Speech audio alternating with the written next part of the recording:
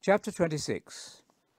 When Jesus had finished all these words, he said to his disciples, "You know that the Passover will be in 2 days' time, and the Son of Man is to be handed over to be crucified." Then the chief priests and the elders of the people assembled in the courtyard of the high priest Caiaphas. They plotted to seize Jesus on some pretext and kill him. But they were saying, "Let's not do this during the festival, or the people might riot."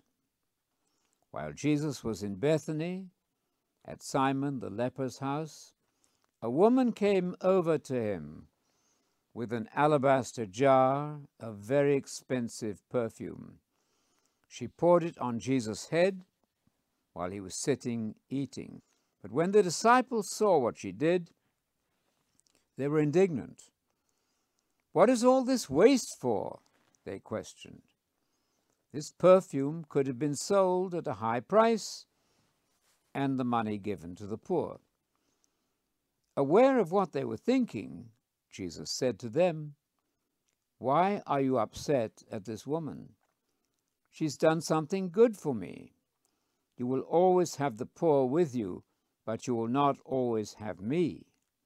In pouring this perfume on my body, she has prepared me for burial. I'm telling you the truth, wherever this gospel is preached in the whole world, what this woman has done will also be reported in memory of her." Then Judas Iscariot, one of the 12, went to the chief priests and asked them, "What will you give me for handing Jesus over to you?" They paid him 30 silver coins. From then on, he looked for the opportunity to betray Jesus.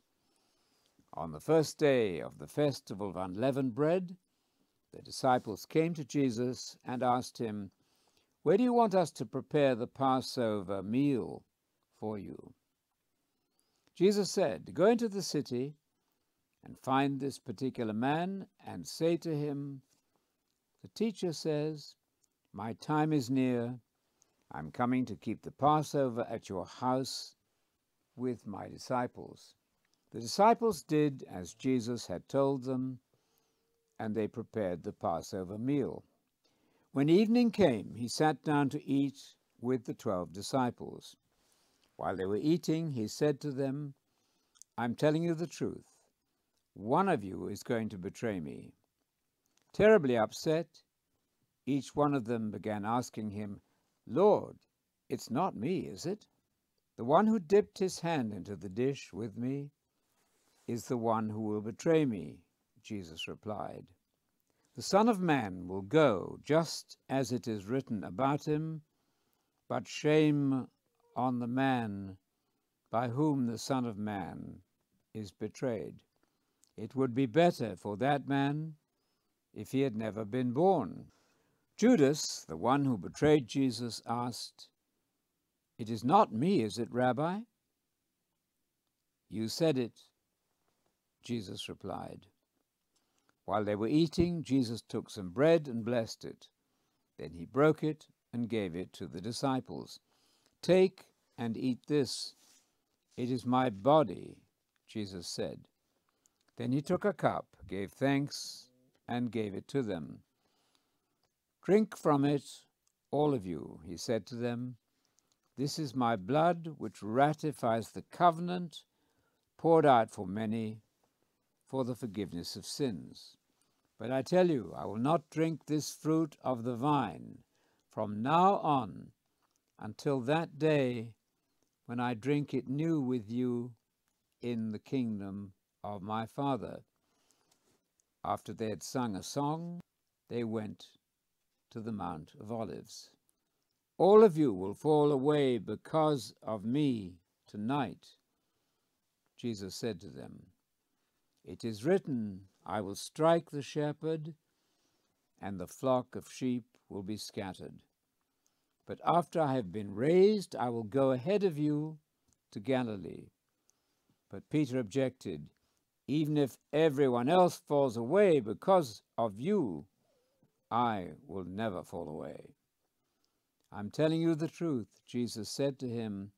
This very night, before a rooster crows, you will deny me 3 times. Even if I have to die with you, I will never deny you, Peter insisted. All the disciples said the same thing. Then Jesus went with his disciples to a place called Gethsemane and said to them, "Sit down here while I go over there and pray." He took Peter and the 2 sons of Zebedee with him, and he began to suffer sorrow and distress. Then he said to them, "I'm deeply grieved to the point of death.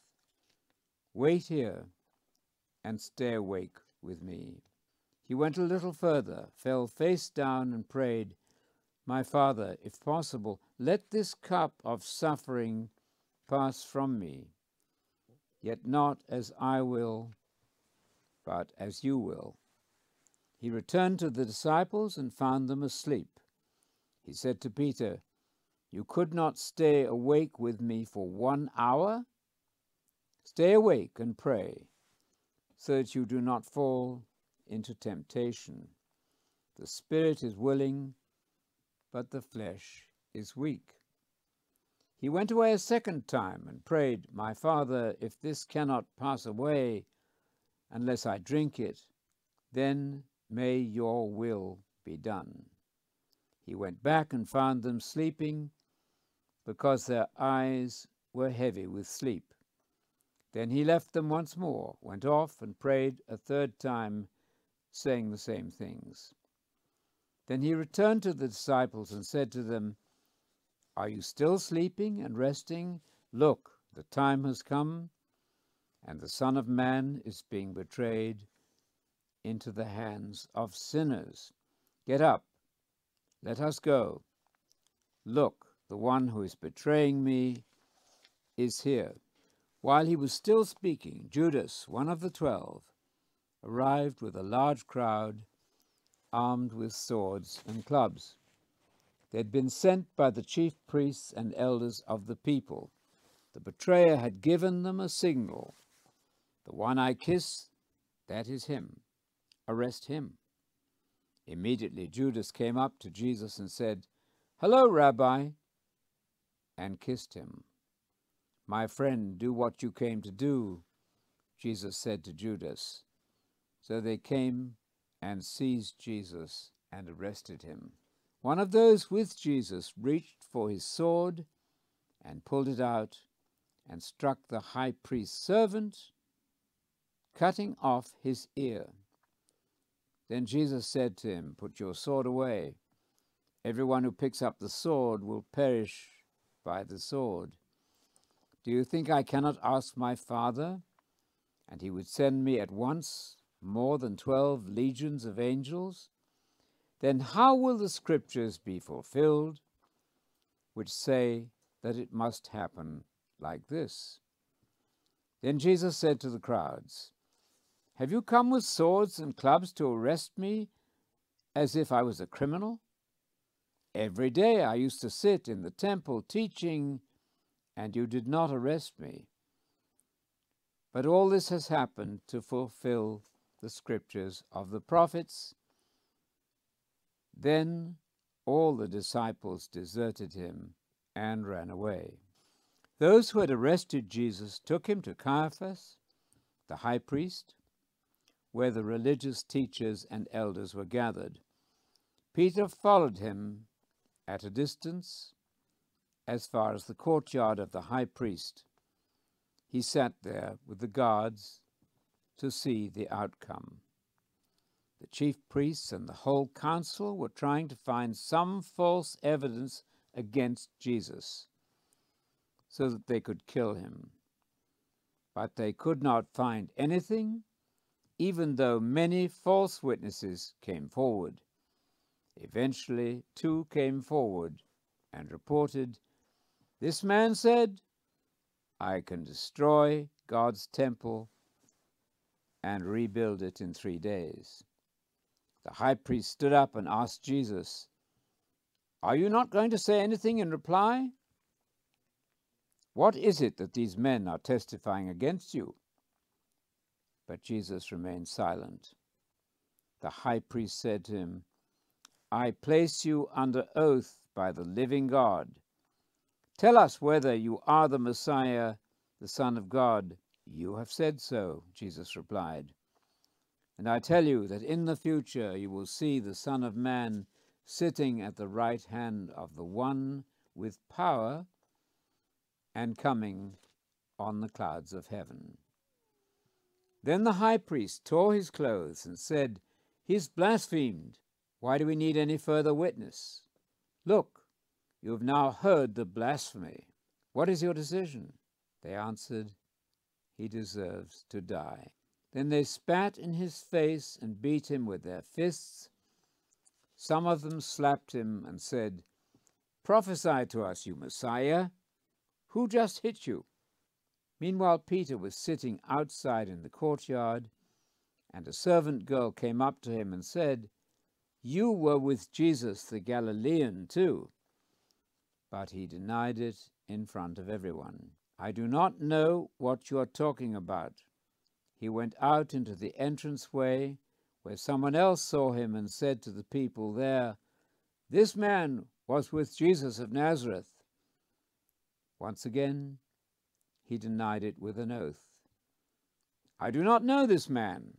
A little while later, the people standing there came up to Peter and said, "You really are one of them. Your accent gives you away." Then he started to curse and swear, "I do not know the man." And immediately a rooster crowed. Then Peter remembered what Jesus had said to him, "Before a rooster crows, you will deny me 3 times." He went out and wept bitterly.